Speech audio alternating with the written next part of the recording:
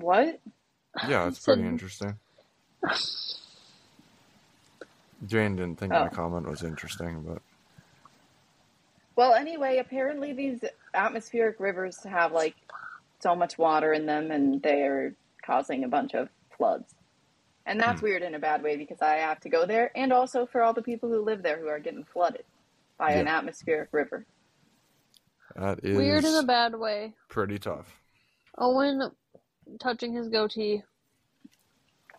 Owen's goatee in Just general. like, stop it. Owen, Yeah, I gotta get rid of the goatee. I think tomorrow I'm gonna go into work with just the stash.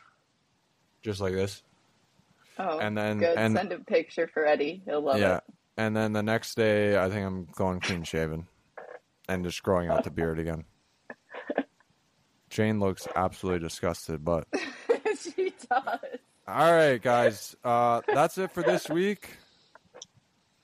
We'll be back next week with a little bit of a longer one and maybe some more updates to the van because I'm going to be working on it this week. I already got some stuff in the works, aka the mattress. I need to figure out how to get that to fold up into the bench and stuff. So more pictures and everything coming soon on the van. We're pretty pumped about it.